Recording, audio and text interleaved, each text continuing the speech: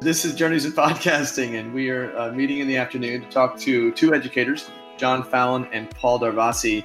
I will let them introduce themselves before we delve into their work. John, who are you and where are you? My name is John Fallon. I am an English teacher. I've been teaching English for the last 10 years, going into my 11th. I'm based out of Fairfield, Connecticut, which is where I've been teaching for the most part now in West Haven at Notre Dame West Haven High School, which is a Catholic all-boys school of about 400 and 500 boys. And I've been doing game-based learning of various types for the last 7 or 8 years at this point. It took me a couple of years just to get my sea legs before I started experimenting. And I started with developing kind of in-house classroom games that would probably fall under the umbrella of alternate reality games, which is where I crossed paths with Paul.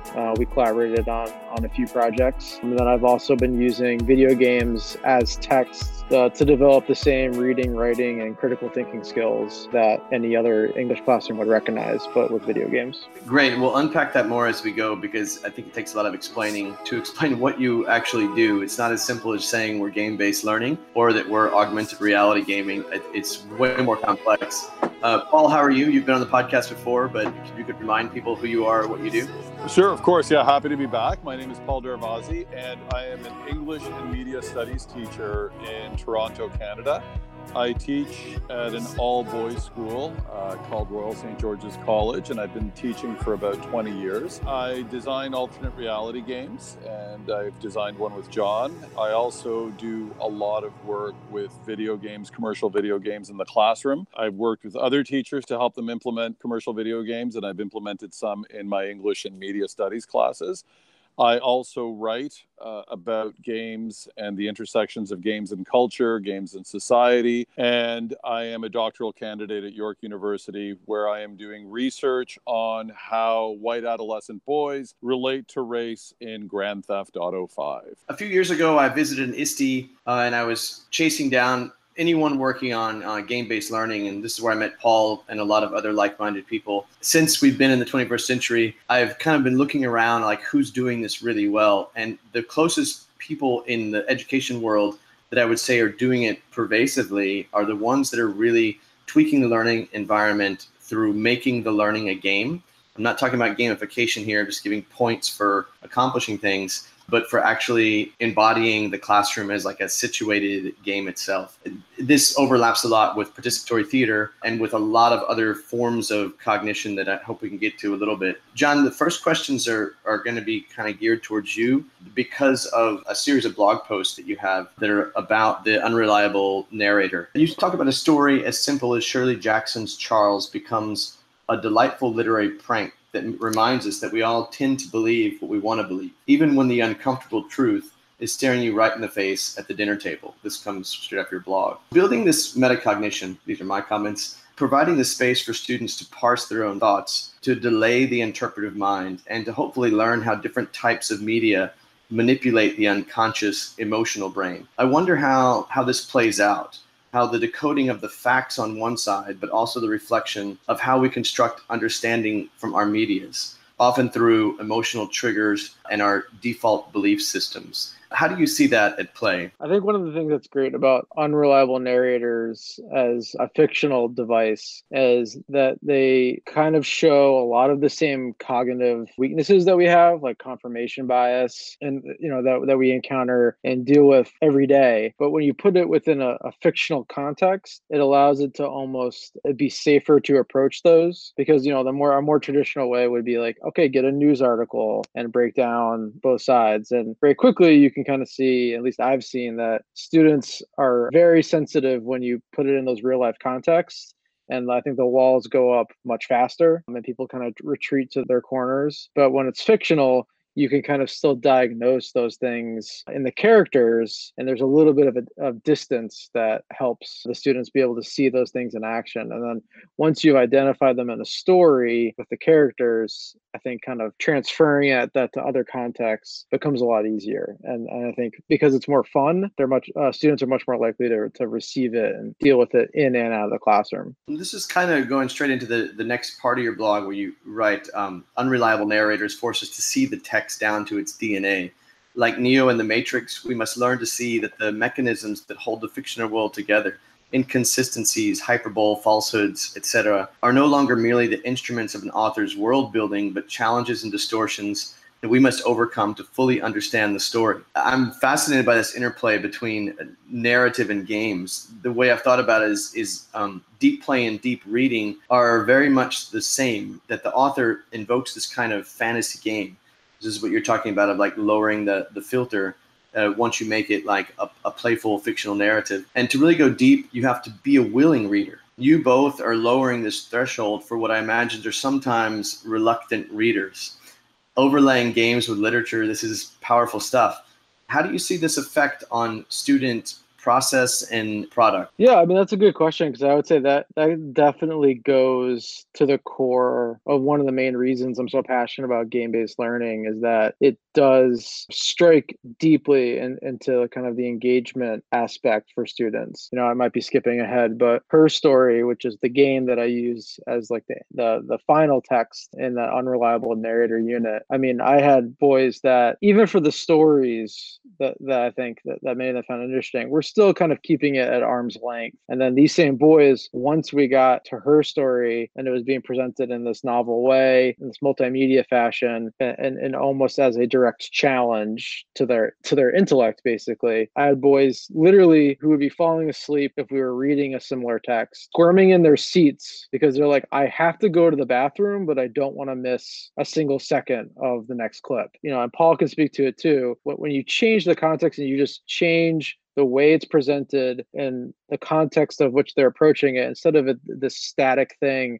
like a holy shrine, like kneel at the altar of Shakespeare and, let its blessings come upon you, and then you will walk away, a learned man. And once you kind of make it this challenge that they participate in, it totally changes the way that they are learning and interacting. I also feel that the multimodal element of the game, the dynamic and embodied element of the game, is also really stimulating. I don't necessarily buy into the very clean recipe that Gardner has put out for the multiple ways of learning, but I do think that there's different ways that people can be appealed to, and using a game like Her Story, which is a brilliant game, and John's use of it is absolutely brilliant. I can't think of a better text to teach unreliable narrator. Really will stimulate kids that may not otherwise take interest in a more traditional literary classroom. Glad you mentioned the Gardner frames of mind, just because I feel like it's one of the more misunderstood. It's right up there with like zone of proximal development. It's one of the most simplified, distilled version, gets into the classroom, into like learning styles. But he talks a lot about bridging through metaphors of going between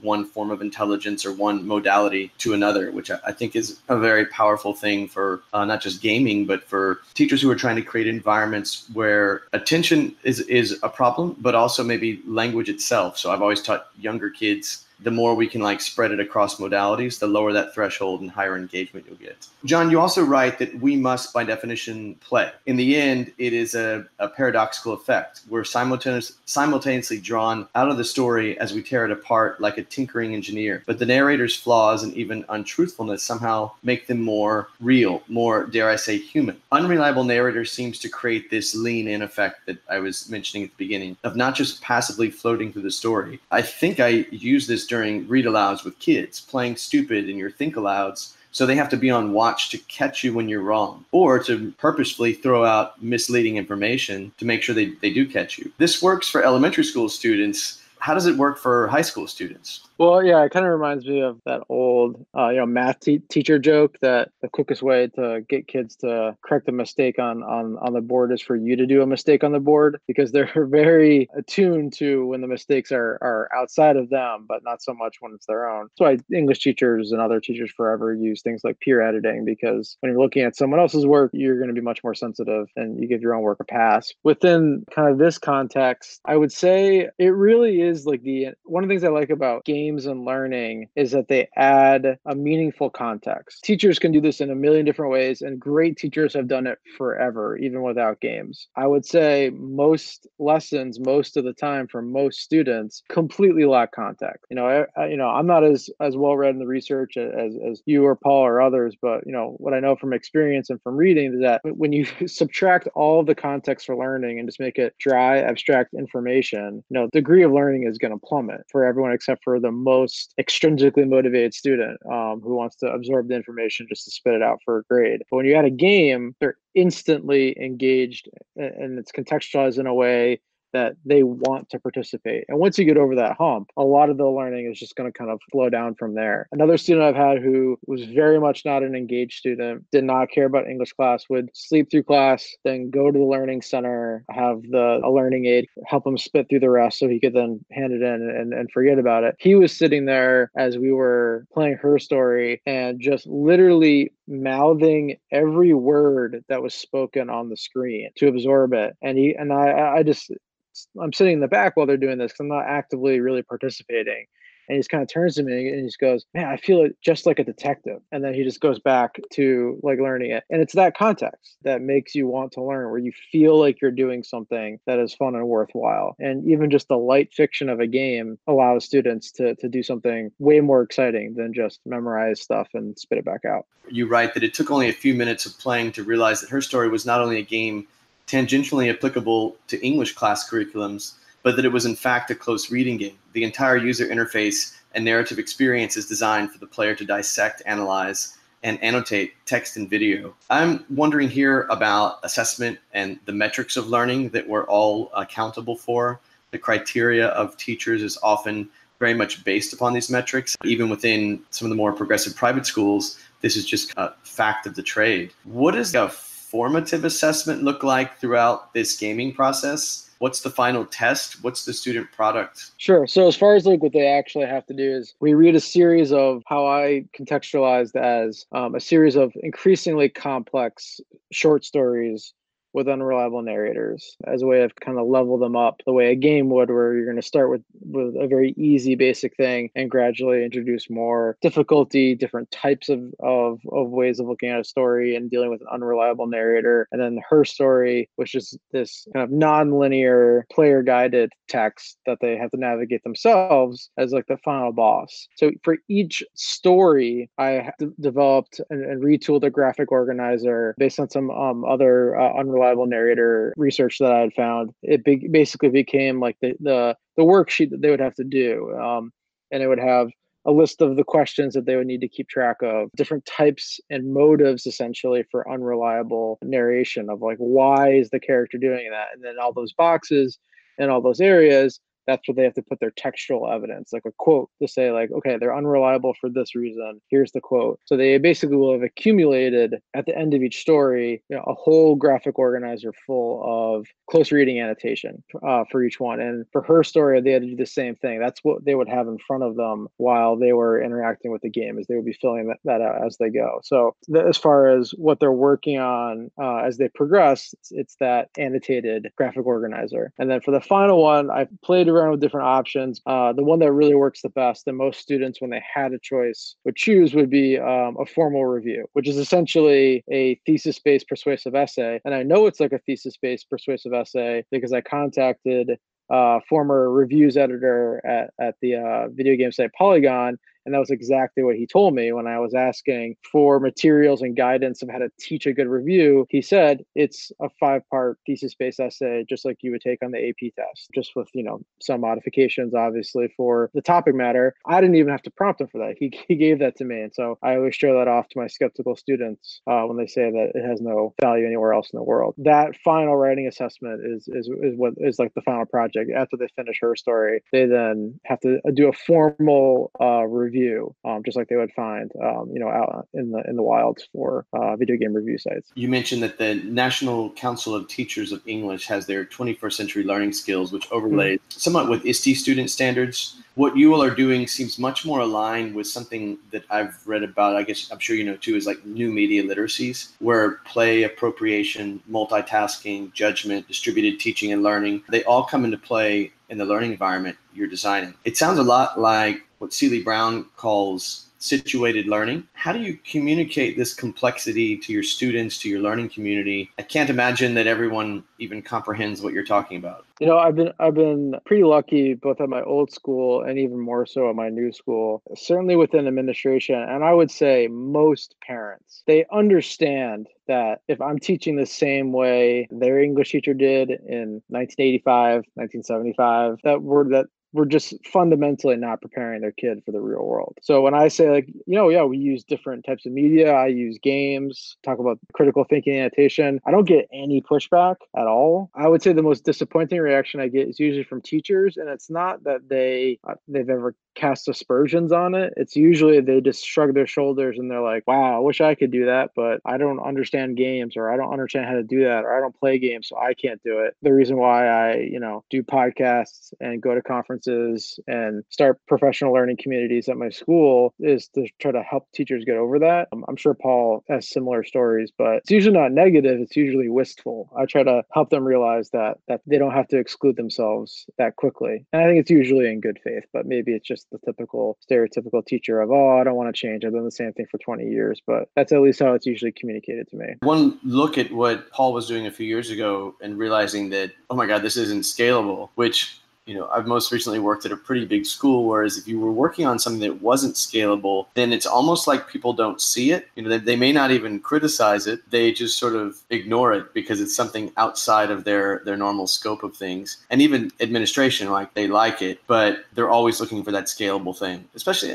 you guys teach high school English, so I think you're given a little more of a niche there of freedom. Whereas if you're in elementary school, you've got 6 classes per grade level. They want things to be the same in case there's triplets that come through, so they're not having like 3 different education experiences. There's a little bit more obsession about this scalability thing. I'm curious about this idea of like a performance task. So you write that to build international cross-cultural connections and relationships with others, so to pose and solve problems collaboratively and strengthen independent thought. The game worked even better than I thought in a hot seat method. 1 copy of the game is being played for the whole class. It was a student's favorite aspect of play to dissect and discuss the game collaboratively. Check. On mechanisms of ensuring depth of engagement, can you explain a bit about how this hot seat works? And I think I've really failed to mention what the game is actually about so that people kind of have some idea. So how does the hot seat work as opposed to just having the students play individually? Why this idea of the gradual release of doing it as a group before they play individually? And students have games in their schema. How are the objectives in class different from their normal experiences? Sorry, I just threw like 5 questions at you. Sure, yeah. So one big aspect is logistics. Her Story is actually, essentially an interactive movie. So as far as the graphical intensity of the game, almost any device could run it. And I think it's available on almost every platform that's out there. It is much simpler to plug in one laptop to the projector and project it to the whole class. I found in my own experience that around, 12 to 15 is like a good number of the amount of guys who can all kind of be engaged, and it to not, kind of be a diffusion of responsibility. So I had a bigger class the last time I ran this. So I actually had a volunteer teacher take one of the other sections, had them in 2 different classrooms so they could do it in a smaller setting without 25 guys all in the same room. Your mileage may vary. So if it really depends on the students in the room. You could have 30 students, and if they're all really, really engaged, it could be fine. Most of it was that. So there would be one volunteer student. They would go up to the laptop. Her Story basically works by Google searching for terms. You're essentially searching an archive of scrambled clips that have all been hard-coded by the words spoken by the interviewee subject. That person is, and then when they're up there, they might put it in, but then as they watch new clips, the other guys who are not in the hot seat are throwing ideas out. They're talking to each other. They're cross-referencing notes. They're saying, but what about when you said that? They're comparing theories and dropping theories. So it's just one of the best organic environments where you can just see the thinking happening, where they're dissecting a text, looking at the meaning of multiple meanings of one word that was spoken, the kind of like deep mining of meaning that would be familiar, to any teacher who, when they get that poem that kids are into, or that novel. But I found this activated almost across the board, and not with like an AP or an honors level class where they're kind of predisposed to that. This was a very wide variety, ability levels and interest levels. I would say almost all of them were completely engaged, more than any other unit that I had done with them, for sure. I'm sure I missed the question, so feel free to remind me. That's what I was basically trying to get at. Personally, I've borrowed in those kind of scenarios where I have used games in the classroom, that same kind of theater seating where you have narrators behind the game players, maybe even just like broadcasting what's going on in the game, or borrowing from Socratic circles. So Socratic circle, you have the inner circle of the active participants, then you have the outer circle of maybe groups that are documenting or interacting and jumping in the circle at different times to make sure that every single student in that environment is actively engaged. Yeah, I think it does come down to just like, how well you can juggle these kind of logistics. And then what is the task that you put upon each person within the class. And then I think also borrowing from participatory theater, Augusto Boal, Theater of the Oppressed kind of stuff, where you can stop action and alternate speakers and things to really mix it up. My next question, I guess, tries to bring this a little bit more into our current political state here in the States. You write that it takes only a few minutes of browsing the internet to realize the world is full of unreliable narrators. Anything that can help our students build the skepticism and analytical skills to parse truth from fiction, fiction from truth, and everything in between seems essential in the international battleground that has become the 21st century media. We don't have to travel very far to find daily tweets about this kind of stuff. What about transference? Is there a performance task with real media, a tweet from a world leader, someone who's been subpoenaed by Congress, for example? How do you tie this into current things going on? I mean, I easily could. Part of the reason that I haven't done that explicitly is one, it's kind of outside the scope of the unit. Like, I am trying to teach it as like a textual way to understand stories. But in the course of reading the stories, just my natural teaching style, encourage the students always to be reaching from real world examples of where you see people like this, doing tricks. And I do tag a few specific kind of cognitive things that happen during the different short stories, like confirmation bias with Shirley Jackson. One of the stories we also read is In a Grove, which, the movie adaptation is Rashomon, which lended its name to the Rashomon effect, where multiple witnesses can see the same event, but all interpret it differently. Yeah, could I take a Trump tweet and ask them to do it? Honestly, I think it would be too easy, because it's usually bald-faced lies that have no basis in reality. It would be, one of the reasons I stop at that is, again, the political sensitivities of students, way more than when I was in high school, are so sharpened that I think when you bring in that kind of white hot radioactive element that's always out there, their thinking gets short circuited. So I almost think it would be kind of counteractive, because as soon as you put that in, you can have students looking at it through a political filter, and then they might push away some of the learning and things that they got. So I try to keep it in the abstract, and I think fiction's a good way to do that. Yeah, it doesn't take a step or two to make the connection, and when the connection is there, I'll say yes. I don't think it would be effective to deliver it that directly. I get the end goal is that they would tear that apart themselves and delay the emotional mind, but I like how you described it, white hot radioactive. Paul, bear with me. I have a couple more questions for John, which is I would like to get through this series of blog posts that he wrote. For anyone listening, if a lot of this is not clear, please look up the blog post, because there are a lot of videos linked in and a lot more descriptions about what kind of gameplay we're talking about here. So you write in Building the Unit, Context and Writing, completely unreliable, Building the Unit is the name of the post, I believe. See, I have a writing bias. Communication, especially in written form, is as essential as it's ever been, even more so in the internet age. I tell my students all the time, they are almost guaranteed to be making their first impression with someone via their writing, whether it's a social media post, a resume, an email, or published online content. As a result, whenever I build a unit, whether traditional or game-based, the first question I ask myself is, how can I get them to write about this? I had on this podcast Trevor, who also spoke about schole, which is the Greek concept of leisure, but it's much more about wonder and explore.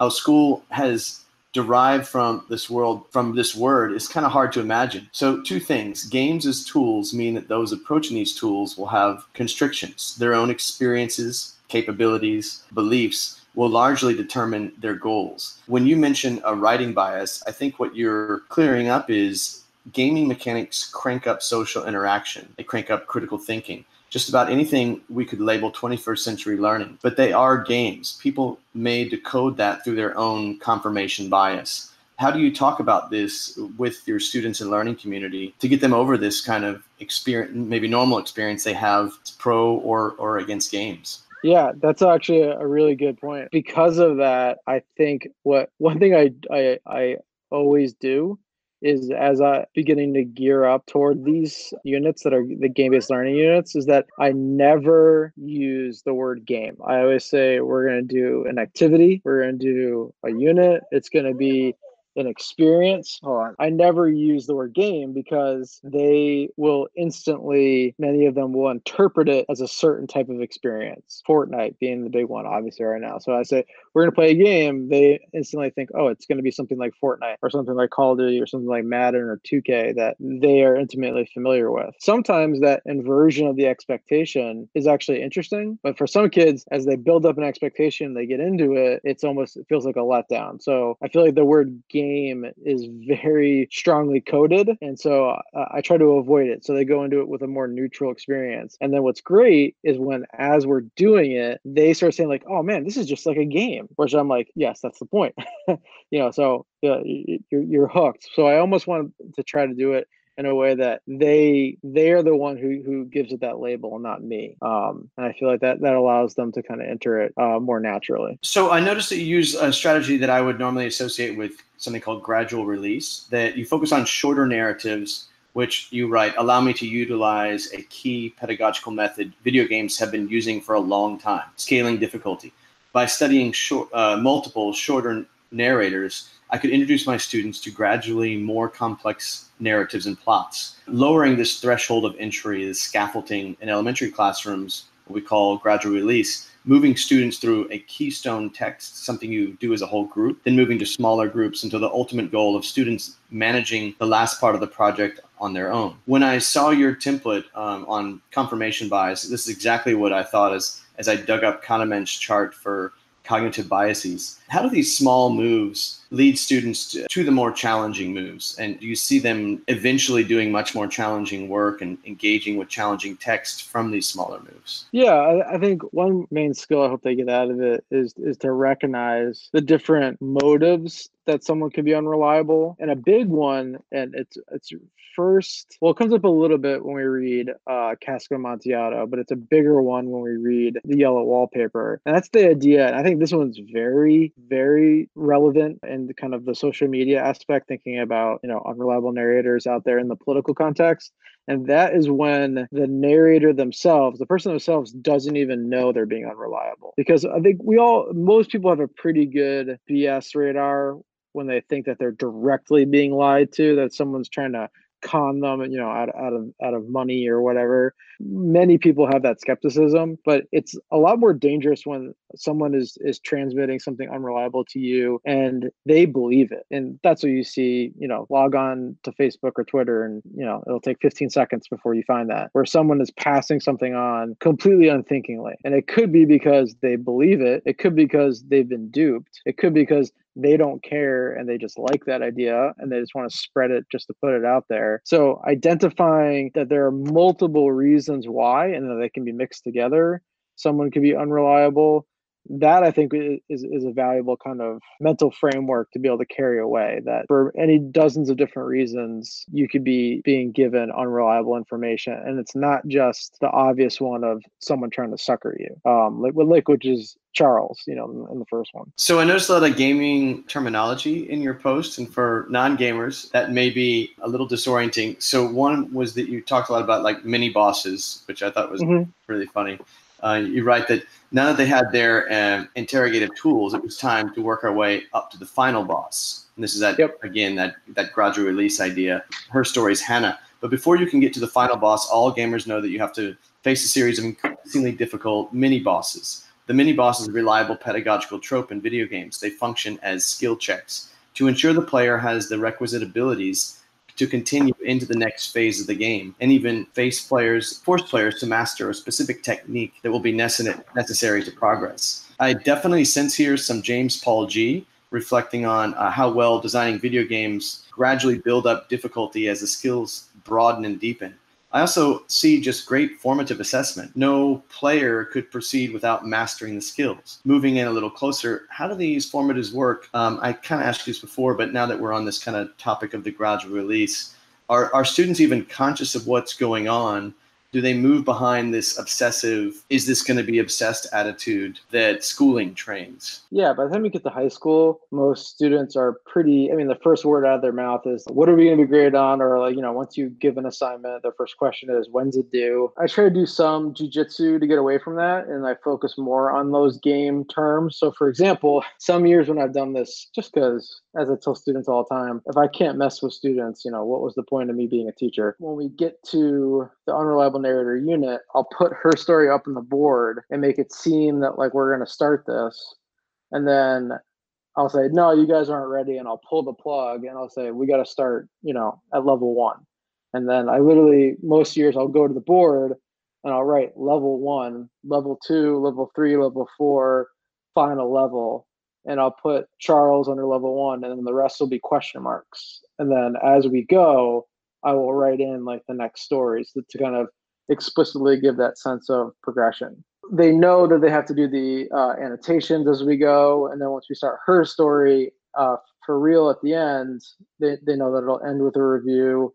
And there's more of an onboarding aspect of that comes later. So yeah, it is kind of gradually done almost at every level, but it's explicitly done as a way of increasing in their abilities as opposed to lesson 1, lesson 2, lesson 3. You all have worked on a project together. This deals with like data privacy and creating an alternative reality game that help kids in real life. And I know you've written a little bit about this. I've found publishings on the KQED website. These are games that you can only play once, and then you have to wait until students graduate and move on. And so I think you mentioned that you only play these games every 2 years because you don't want the students to pass all the information to the next class. I find that pretty fascinating. You're talking about a game that can only run so many iterations. You're only going to be able to teach it so many consecutive years. How did you set this game up? Paul, you want to take this one? John and I met at a conference in 2013, I think, and we both had an interest in alternate reality games, and we'd each designed our own alternate reality games and started thinking about something we could work on together that would involve both of our schools. We also had a shared interest in privacy and surveillance, and we thought this is something that really is affecting many lives and the lives of our students, but there's not a lot going on pedagogically to really prepare our kids for a world of data mining and surveillance and data gathering and the increasing manipulations we're seeing online. So we combined that instructional goal with the aim of designing an alternate reality game, which we thought would be an ideal way to marry form and content.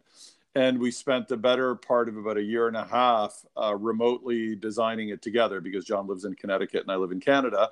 So through Skype and Google Docs and all kinds of other means, we slowly started shaping this game that would take our students independently of each other, but in parallel through a 30-day immersive game that would eventually pit them against each other, with the ultimate objective is to uncover the location and identity of their rival school.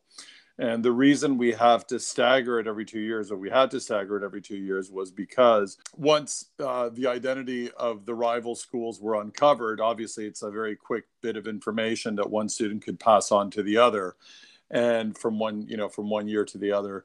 And that would pretty much ruin the whole game. So we had to wait for the institutional memory to die out and for the students to graduate before we could do it again. But now that John's at a new school, or if this were to be done with other teachers, it would be pretty easy to run it every year. I have questions. You write that educating youth about data security can fall under the larger umbrella of digital citizenship, such as social media uses and misuses, and learning how not to embarrass or endanger oneself while using the internet, but few resources compared to actually experience a data and privacy breach. So you forced this situated aspect of it.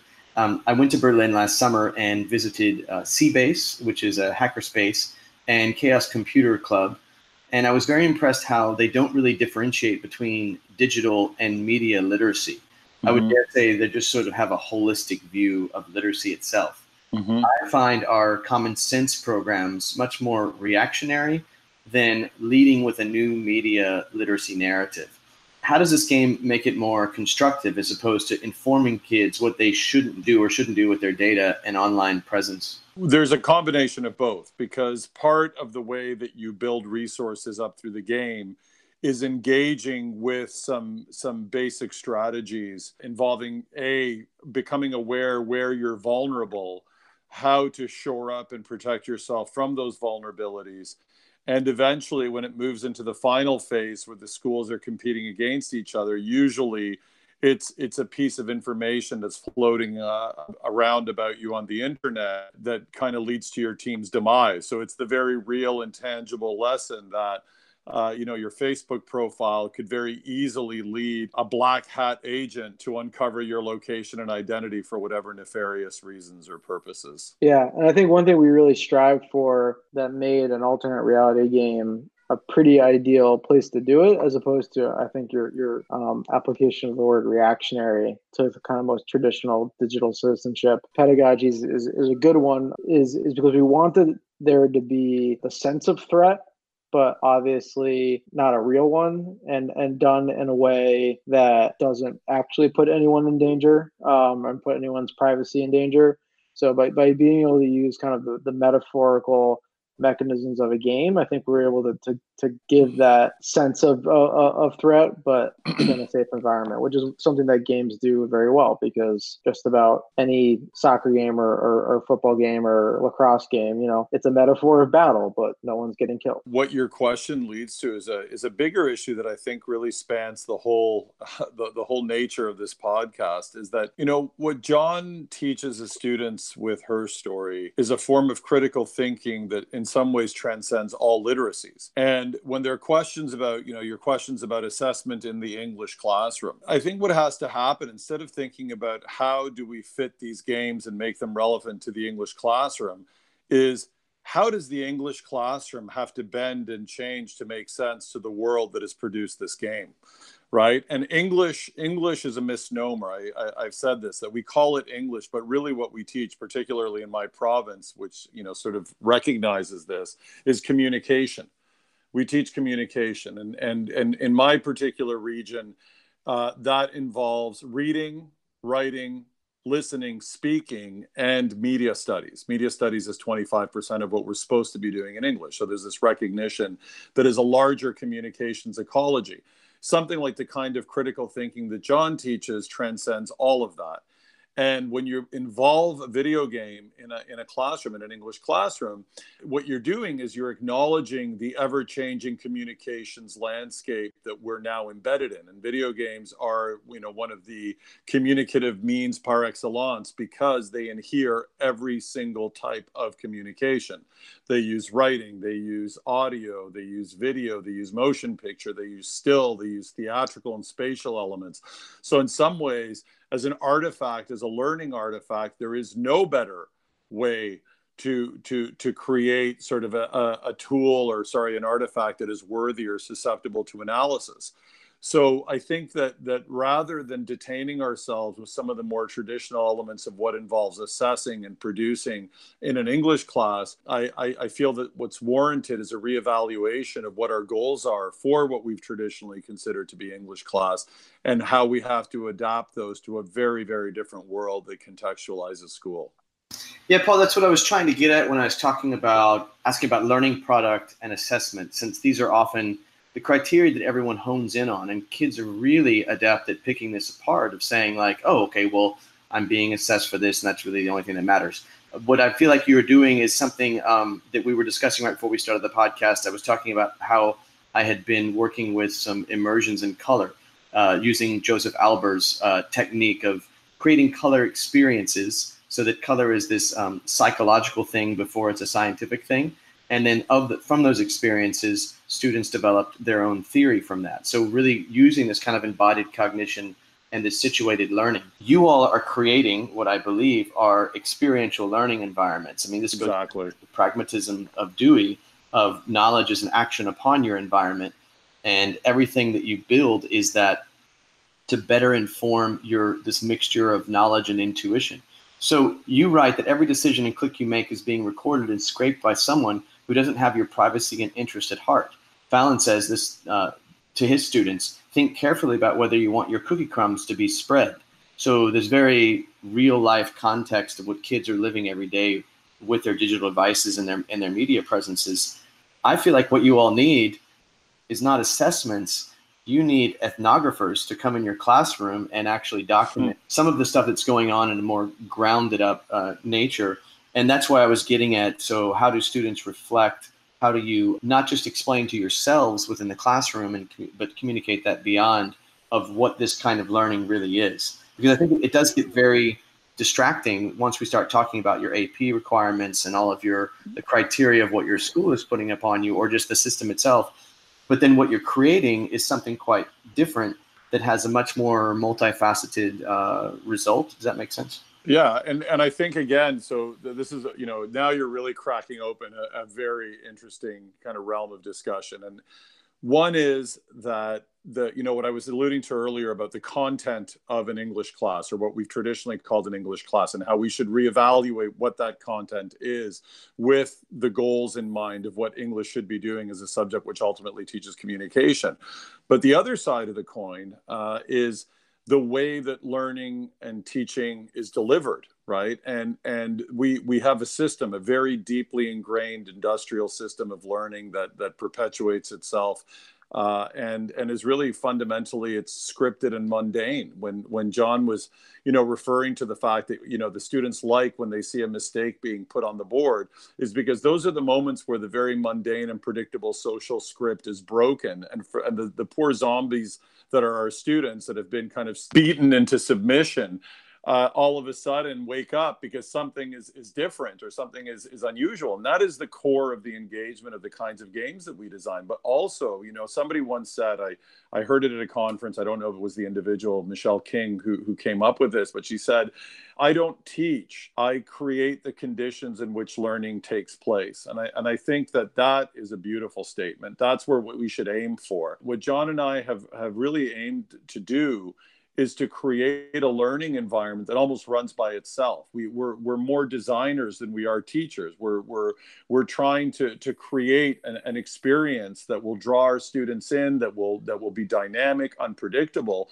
And to a discussion we were having, maybe I think before we started the podcast, ultimately not necessarily scalable, or scalable in the traditional sense, because scale has some kind of not just industrial underpinnings, but some sort of capitalist motives as well on some level, right? And what that is you come up with an idea, right? As a teacher, let's say I come up with a really good idea, and this is going to get me out of the classroom, right? And we should really wonder why teachers are so in such a rush to get out of the classroom. And then I'm going to commercialize this idea and mass produce it, and every teacher across North America is going to be doing a version of this, or actually exactly this. And I find that a bit, problematic, in the sense that every single school is a different culture. Every single community is a different culture.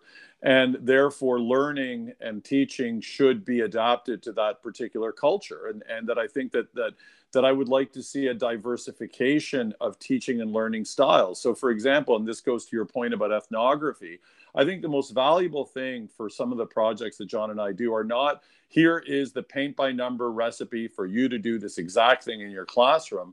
It's really documenting the experiences to the best of our ability, sharing those documented experiences to inspire other educators to put on their design hats and use some of these elements and reconfigure them in a way that makes sense to them personally, within their kind of limitations and affordances as human beings, but also to adapt to the unique culture of their particular schools. I mean, John and I teach all boys. That has a certain cultural ramification. We teach in independent schools. That has another cultural ramification. So the things that we do in our environments are not necessarily useful, possible, or of interest to somebody who teaches in a drastically different environment. Yeah, well, a few things that I wanted to jump off from that is, one is Paul mentioned surprise, and like that is such a big thing, because I think it could be the biggest blind spot that teachers have, is that we live in chaos. From the moment we walk into our classroom, even maybe before we get in our classroom, we are being inundated with the chaos of teaching young minds.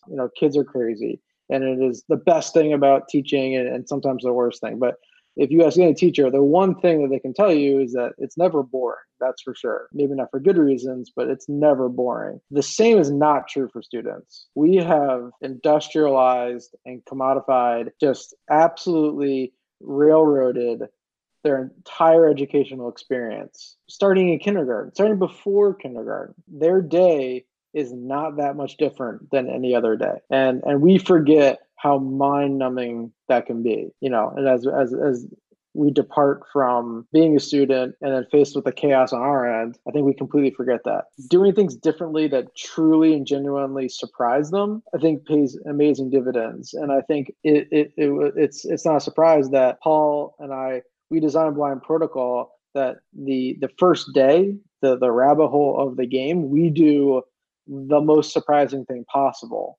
where we engineer this kind of pseudo sci-fi moment where it looks like the classroom has been hacked, and Paul and I leave. We leave the classroom and we don't come back. There's nothing more shocking, more disruptive to the traditional learning environment than the teacher not being there at all. I think that very much pointed to one of the things that we, and I think we backed into that. I don't think that was not an explicit pedagogical goal. That was just theatrics. But I think it's a good metaphor for what all teachers and all different experiences, what you should strive to do is how can I make this experience less predictable? And I think, and what's ironic is I think teachers are being trained to do the opposite, to make it predictable as possible, which I think is crazy. I just have to say something in addition to what John said very quickly. It's so funny because the last time we played on that first class, where obviously the students have no idea what's about to happen, I walked in and had about a 5-minute discussion with one of my all-time kind of top students, really creative, really awesome kid. And we were talking about Black Mirror, the show Black Mirror. And he says to me, he goes, can we just kind of do a show of Black Mirror? And honest to God, he could not have picked a better thing to say, because we delivered a 30-day episode of Black Mirror after that. He couldn't believe it. And the other thing too, I never thought about this, hearing John talk, but the fact that we start the first day of the game with the teacher walking out of the classroom, 15 minutes into class, and then the game takes over, I think is a wonderful metaphor where we should be going with all of this, right? Like, we weren't necessary for this. This ran itself, that we worked very hard to put all the mechanisms in place, that this thing was running on its own. And we didn't have to, because once it kicked in, it was so engaging and the students were so compelled by what was going on that and of all the years that we've run it, we've never had a problem with walking out of the class and letting the class take over and the mechanisms of the game take over to run the rest of the class. I mean, the kids were absolutely immersed in what was happening, absolutely engaged in those mechanics. Just so we go a little further into how the game is run, I understand you start and it's an unexpected thing. Something that really surprised me is you wrote that the two classes are experiencing the ARG, the augmented reality game, separately, and the students are unaware of each other's existence until they eventually interact halfway through the 4-week unit, which means they've been in that game already for 2 weeks before they realize they're not alone in the game. Right. Keep the secret. You mentioned that you stagger the game. Every couple of years you run the game. And then what are students' reaction and surprise when they realize that, oh my God, we're not the only students playing this game? I think they're mostly just surprised. And then, at that point, it becomes like a direct competition. So I feel like it's cranked up a little bit. Like, they feel like they're under the gun. And there are different times, the 2 different times we did it, we found different ways of trying to make them feel that pressure. That was just one where it became now like this hunt of where once they realize they're not alone, that's immediately followed by, this group is looking for you right this second. Get to it. And the other thing too is that they don't really suspect the scope of what's happened. I mean, in my case, many of them suspected it was another class in the same school.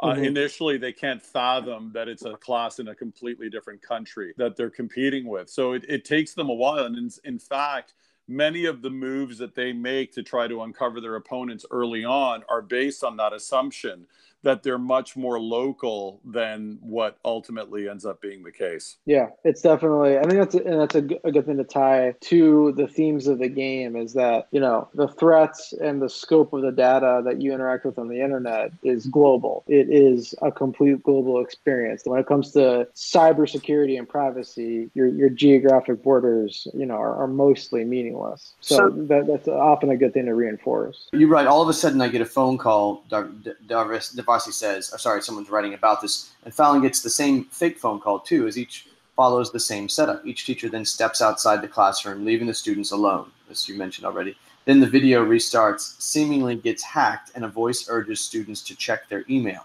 Students then find an email from a mysterious entity named Horus, and an email with the school domain address. The message from Horus contains a video message with instructions for the ARG. So this is the onboarding, launching of the game, I'm assuming. Yep. Does this bring into contact what you were just talking about, all of the black hat hacking that's been going on? Shadow brokers, for example, paralyzing Philadelphia Public Health Services, all the identity theft going on, and the fact that no one sees any end to this. Even, the experts meet at global conferences and say, we don't know how to stop it. And even while we've been talking, it's probably happened again. Yeah, well, one thing is, and I know this just from my own research and reading, but also I have many friends and even family who work in the cybersecurity sectors, both public and private. And one of the things I'm always shocked by is just the complete ignorance and ineptitude of it. And you can just see that both the people and the technological system were just not set up to deal with this. Part of the reason why I'm so passionate about teaching this when they're this age and in high school is they're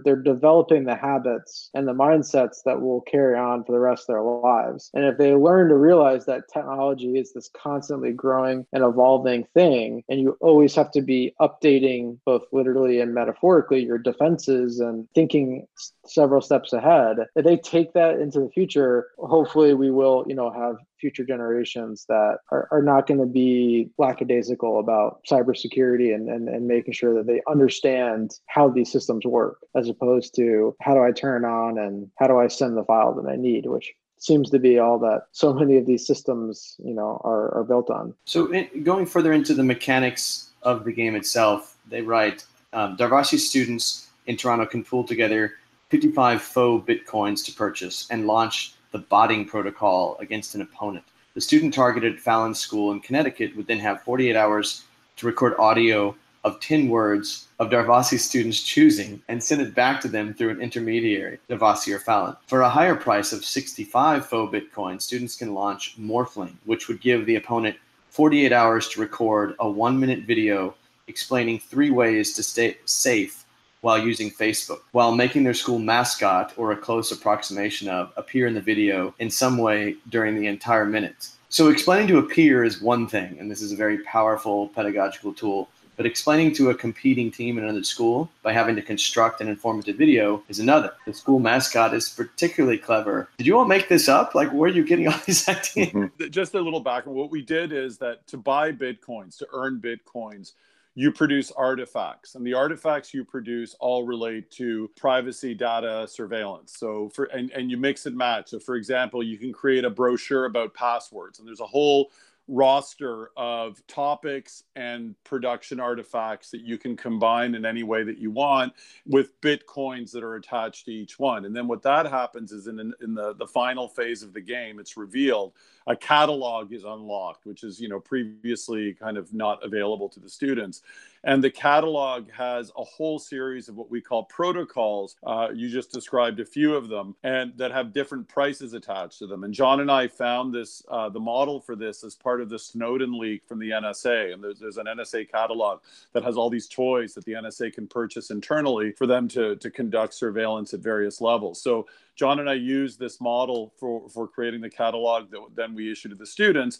And then that's the final phase of the game, is that they launch these protocols, spending the Bitcoins that they earn while producing artifacts that inform them on the various, sort of privacy themes. And the combination of these protocols that we designed to open very small windows into the reality of the opponent, not large enough that it would be an obvious giveaway, but as John has said, little breadcrumbs that could lead them to their opponent. And eventually the team that puts these all together first and kind of triangulates the information that they've mined declares what they think the school is or the identity of their opponents, and they're the winners, the first one to declare. Yeah, and one thing I think that is really important to note is that in the feedback from the students, one of the things they liked the most about this experience was the fact that the artifact production, where they were choosing to research and do all these different mini projects, is that they had a list of like 25 to 30 different types they could do. And as long as the topic was within the relatively large umbrella of, cybersecurity,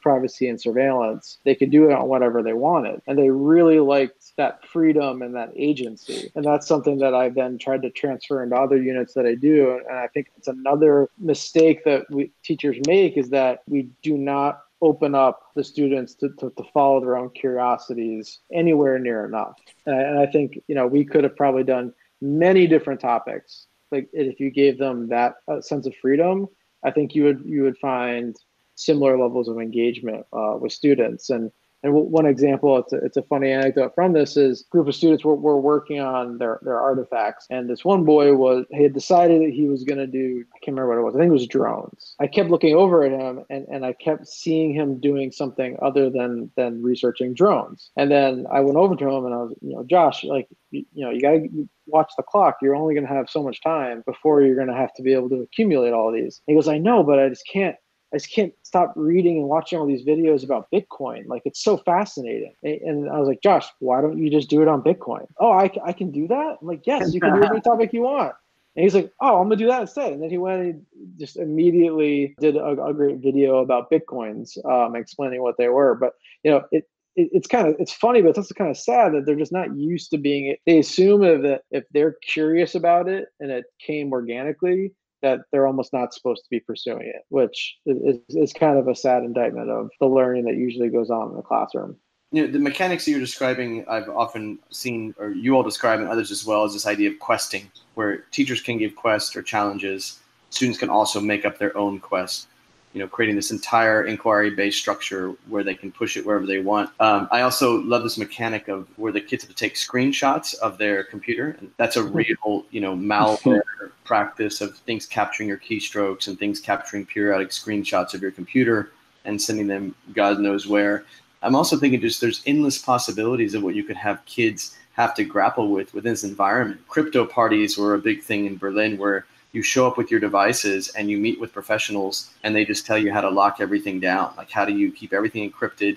How do you keep all your blocks? Which social medias should you be more wary of? Or do you need to download Signal or use a Tor browser? There's all these different ways to get around different ways of being monitored. I don't know if you need your kids to go that deep into it, but these are like real life ways that malware attacks us. And there are, in response to that, real ways that the kids could learn, like the most professional ways to go about protecting themselves. That was explicitly the subject of many of the artifacts they could do. Like they did videos about, the privacy settings on Facebook, Twitter, Snapchat, how to turn off like the geotagging on your phone when you take a picture. So if you spread a picture, it doesn't tell you exactly where you are. So that was something we really tried to do as well, is we wanted them to be creating artifacts that had 100% real world value. Things that could be posted around the school, like PSAs, how-to videos. Like, we wanted it to be 100%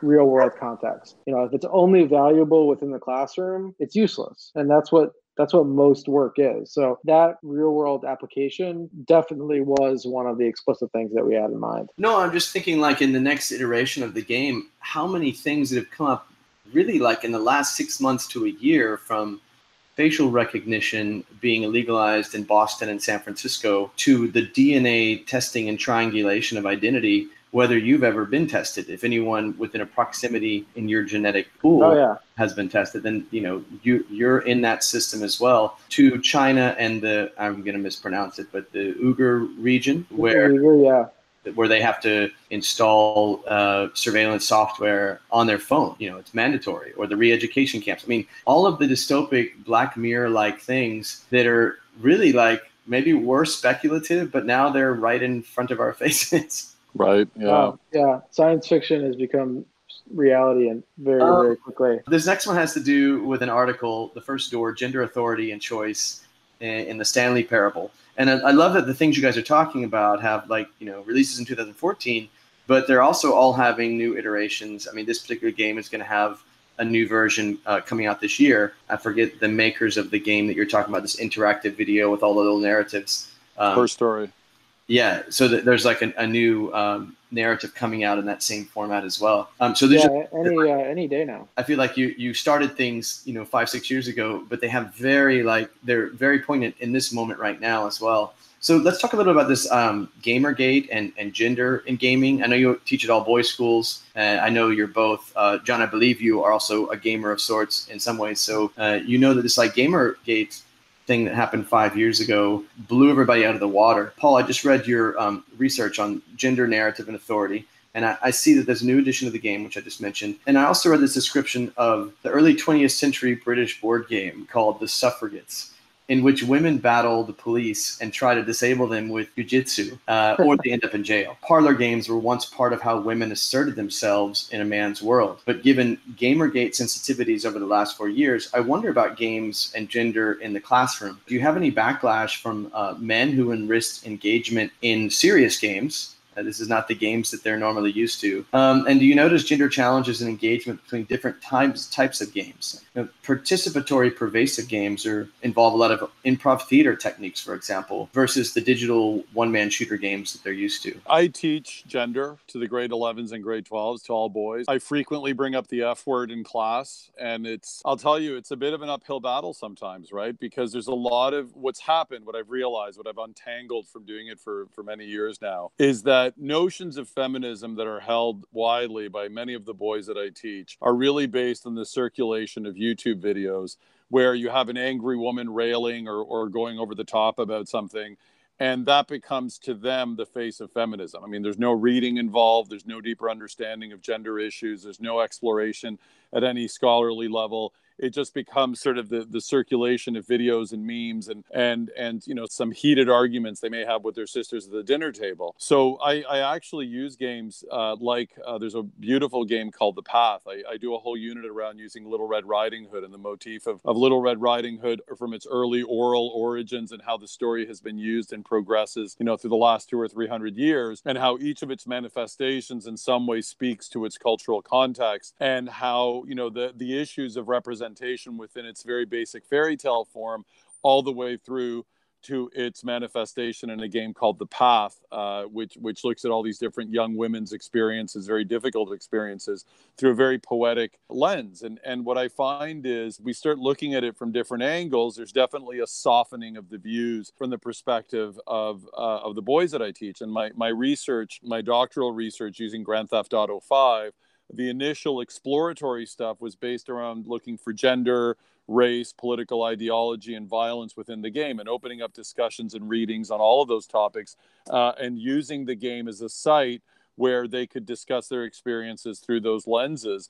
Eventually, I landed on race as the most interesting based on the type of data that I was crunching. But there was a real awakening, not just in terms of how women are represented in Grand Theft Auto 5, but also how men are represented and notions of masculinity and hegemonic masculinity and very narrow representations of masculinity, and how that kind of inculcates a certain way of being with boys that may have very different senses of masculinity that are natural to them, but don't really have a script to follow in that respect. So I think that games can definitely, they are gendered, and there's been a lot, particularly the industry is quite toxic, or has been quite toxic towards women, the mainstream kind of AAA studios.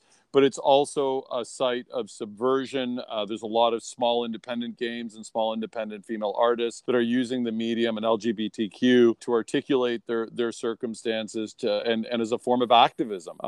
Zoe Quinn's Depression Quest is a great example of that, and she's definitely the person that started the whole Gamergate atrocity. Yeah, it's interesting. I've seen a very similar thing that Paul is seeing, where I would say that the most heated political kind of knee-jerk reactions I've seen has been to quote unquote feminazis. And it is usually, in a completely ignorant context. And actually reminds me of an interview that I'll send to you guys, because I think it's pretty much irrelevant, where, on YouTube, which many media scholars are saying is kind of 5-10 years ahead of the curve of where mainstream political fights are. And if you go on YouTube, it is all about gender. It is not about healthcare. It is not about, race so much.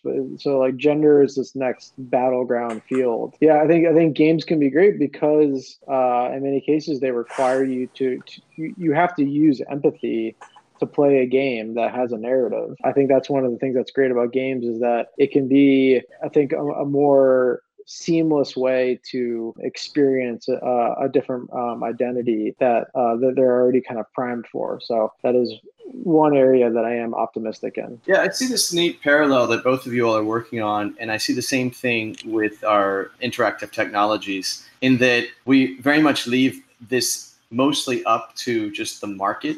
It's kind of like this kinder culture where we leave kids as kind of victims to however the market wants to treat them and market to them. And in the gaming world, I see the same thing. Like if you go onto Twitch, kind of surf through different gaming channels and listen to how these young boys or men, whatever that you want to identify them as, how this bro talk that they communicate in, it's downright scary. And I know there's beautiful things happening on Twitch as well. There's live painting, there's all this amazing stuff. But the majority of it is this bro culture of gaming. And so that, to me, was sort of, we want to teach the intelligent uses of our interactive technologies. And we also want to teach the intelligent uses of gaming, because I believe it is incredibly powerful. But if you look at sort of the back channels of 4chan and 8chan, and what's fomenting and being produced there, it's pretty disgusting at the same time, and it's all doing through this lens of fantasy gaming. Yeah, I think there's that's definitely the next hill to climb, because growing up, I'm 33, so growing up in school, like even in a very isolated bubble of a suburb, like race was a concept that you were forced to grapple with, at least in the abstract, but gender was not. Like there was no discussions of gender or masculinity or anything like that. And I think we're beginning to see the hole that kind of left. I think kids are much more racially conscious. I mean, they're still, it's still a thorny concept that befuddles everybody, but compared to gender, I think we've moved the ball farther. And I think there's definitely more to come when it comes with that. And I think teachers will have their hands full. And I would advise every teacher to figure out how they're going to begin to have those conversations. So I want to close with this idea of multimodality and transmedia literacy. It's big words, but we'll bring them into like a more context that we can grapple with. In the article on reading and digital media, rejoinder to digital technology and student cognitive development, the neuroscience of the university classroom. That's quite a mouthful. Similar to John's use of Shirley Jackson, Paul, you've adapted Gone Home to approach reading analysis. In the Journal of Management Education, you were quoted, "English class can become a sort of theater where everyone pretends the texts are being read. Our duty as educators is to design our courses to prepare students to think critically and succeed in their current communication context, as that is the environment where they must survive and hopefully prosper." I wonder if you might comment on a more holistic approach to literacy. While we train students to decode and produce text, the reality is students spend a much greater amount of time decoding across multiple mediums, the rapid rise in games, social media, political and advertising transmedia blitz, that to train students to function in a democracy, these may be the decoding production skills that are needed. What are your thoughts on that? I'm a big fan of the written word. I read every day. The best things that have happened in my life are as a result of literature. I would like nothing more than to share the passion I have for literature with my students. But I also have to take into consideration the reality that I'm living in. And unfortunately, many English teachers are looking back at their kind of magical high school experiences where even when I was in high school, a lot of the kids weren't reading the books, right?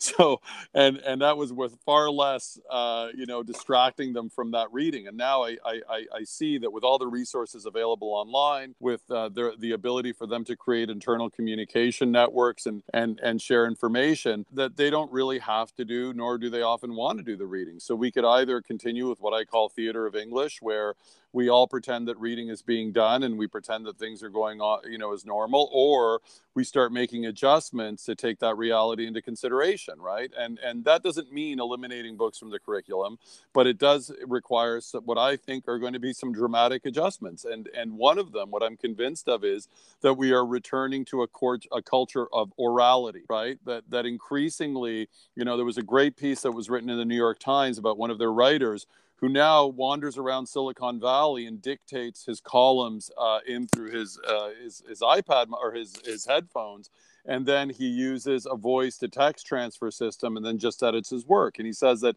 his writing is now better because it's more conversational, which is what writing should ideally aim for.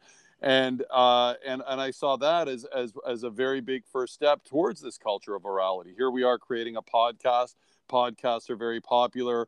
We're increasingly having these kind of devices in our homes where we can orally dictate commands like turn off the lights or tell me when Marilyn Monroe's birthday is. And we can now dictate text. We have Siri to give us all the information that we need. And all of this is, this was predicted by Marshall McLuhan a very long time ago. What he saw as the end game of what he called electronic media, but what he was really talking about was digital media, was a return to orality. And what's fascinating about this, wrapping the whole thing around in terms of this culture of post-truth culture, is what the internet has done. When we'd codified texts in with the printing press in a written paper form, we consolidated ideas in a way that were not mutable, because oral cultures are mutable. What a person says changes from one day to the next. Our imperfect memories kind of create this game of broken telephone where a story's always changing and mutating, and creates kind of this mythological mindset, right? And what the internet did is we thought, wow, we're going to have the biggest library known to humanity, and we're going to take all of these texts and put them in digital form. But what we lost sight of, and we, I think, continue to lose sight of, is the fact that the same mutability that characterized oral culture is now being applied to those texts that were once codified on paper, but now are mutable in the digital sphere, right? Wikipedia pages are constantly changing. A page that you look at one day may be different the day after, and you can't, with imperceptible differences. And it's exactly that culture, that kind of orality, or that oral mode that is actually at the heart of the internet, even though it's not explicitly oral, is that what's creating this kind of crisis of truth. But the other thing we have to remember is that even when we were codifying this stuff on paper, I don't think we were too much closer to the truth than we are now. I think it's always been versions and perspectives, and the only truth that really exists is the moment in and of itself, and everything else is a representation of. And I feel that we're going to return to that mythological mindset that characterized our earlier oral mode. And that we, as educators, as forward-thinking educators, have to really start thinking about that as being the emergent reality. Although I have very little hope that that's going to be the case, and I feel that rather the momentum of social necessity is going to force changes on people rather than anybody kind of coming up or foreseeing the changes that have to be made. I want to congratulate you on your most recent tirade, especially that you didn't use one bad word throughout the whole thing. There are lots of it going through my head. This is one fascinating and endless topic. Thank you guys for taking the time to explain it. John, it's very nice to meet you in live form. And look forward to hearing about future iterations and whatever games you all are developing in the classroom in the future. I hope you will keep it, at least publish it or keep it open source or however you get it out there.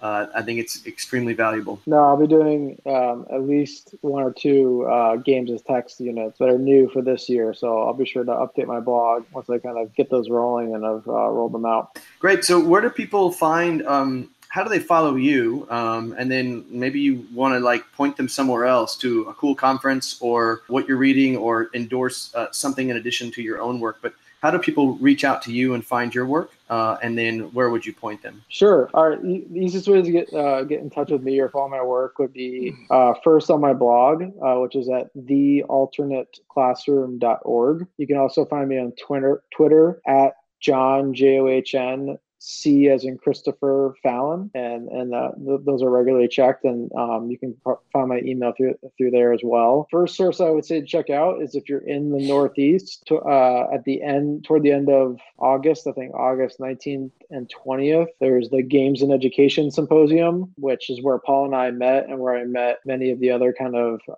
tribe members, as we like to call ourselves, of the game-based learning world. So if you can make it to the Albany, New York area around that time, I would strongly recommend you go, and you can definitely walk away with more than a few great ideas. My work's really distributed. I was keeping a blog, which I hope to return to once my doctoral work is over, but I haven't really added anything since 2016, although there's lots of valuable material there. It's at ludiclearning.org, Ludic, L-U-D-I-C, learning.org.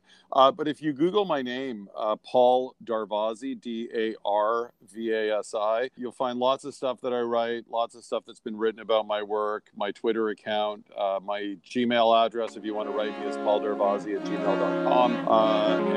And like John, I highly endorse the Games and Education Symposium in upstate New York. It's where we all met. It's where teachers present to teachers. They're all very practical examples of amazing stuff, not just in games, but some really cool digital stuff. And it's a very special conference that we all really value. Cool. No, I feel like what you guys need is some form of microblogging, just like an image with a couple of sentences to help you kind of keep up. I think the games and education movement, if you want to call it that, is an exciting thing, but you have to really stay on it and track after it. It's also you all seem to know each other from the right conferences and stuff, which is pretty amazing. Like, the network is really strong. Thank you guys. If you want to stick around just for a second, I'm going to disconnect here and say our goodbyes after. Thanks very much, Chris. That was a lot of fun. Thank you.